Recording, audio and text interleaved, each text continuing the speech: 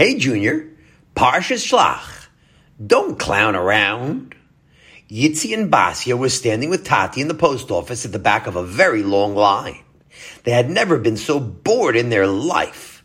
Time seemed to have come to a standstill as they waited to mail this week's Torah Savigdor to their cousin Pinny in Santa Fe, New Mexico. Yitzi tried his best to think about the Mishnayos he learned that week in school, but it was very hot in the post office, and that made it hard to even think. "Look, Tati," Basya exclaimed. "That's our neighbor Mark working behind the counter. I didn't know he worked here. I'm sure he'd let us cut the line so we don't have to wait another 4 hours." "Yes," said Yitzi, "and then I could get back home and finish learning my Mishnayos." Tati looked at his children horrified. "Chas v'sholom," he said. "We could never do that. Even if Mark would offer that to us, we'd have to politely say no." "Do you know why?" Just then, there was a loud commotion at the door of the post office, and it banged open, and Tati and Yitzi and Basya looked on as the two clowns stumbled in, carrying huge boxes. They bumped into an old lady near the door, and then ignoring the long line, they walked up to the counter. Pardon us, one of the clowns said, as he pushed an old man in a wheelchair out of the way. "We're from the circus, and we're late for the show, but we must mail these packages today." The clowns shoved their boxes onto the counter, and the clerk started to prepare them for shipment. The other clown turned to face the crowd.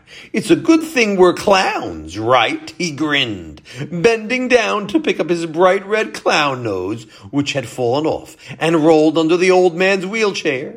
Nobody cares about giving up their place in line to a friendly clown. 10 minutes later, the clowns left, tooting their little handheld horns. Tati turned back to his children with half a smile. "Kinderlich," he said quietly, so the other people in line couldn't hear. "I think Hashem just answered my question. Look around at how annoyed everyone is." "But Tati," Yitzi said, "if we could get out of here faster, we could go home and learn. Isn't learning Torah more important than worrying about whether a few people are upset?" Tati leaned over to whisper to Yitzi and Basya when they heard someone behind them muttering, "What a bunch of clowns. I can't stand when people think they're more important than other people.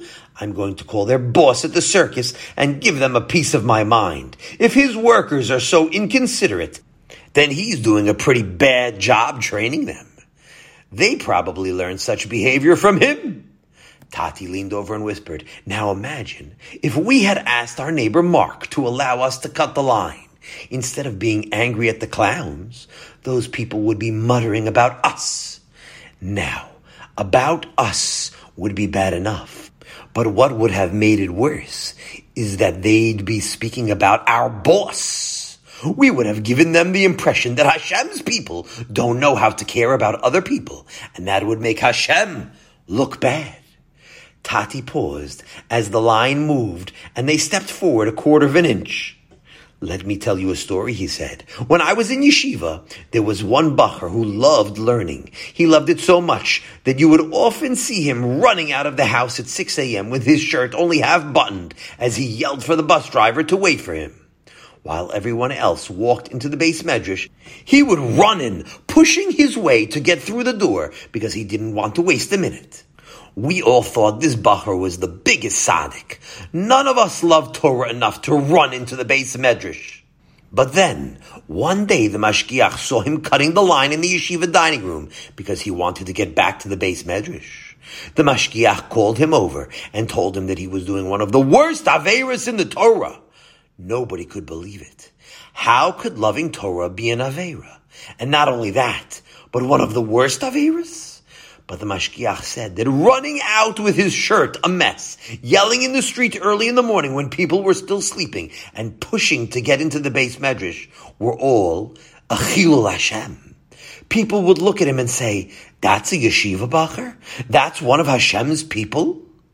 The way we act has to always make people say, "Wow, you see those people? If they really behave so nicely and so politely, better than any other people, then their boss, Hashem Elokei Yisrael, must really be perfect."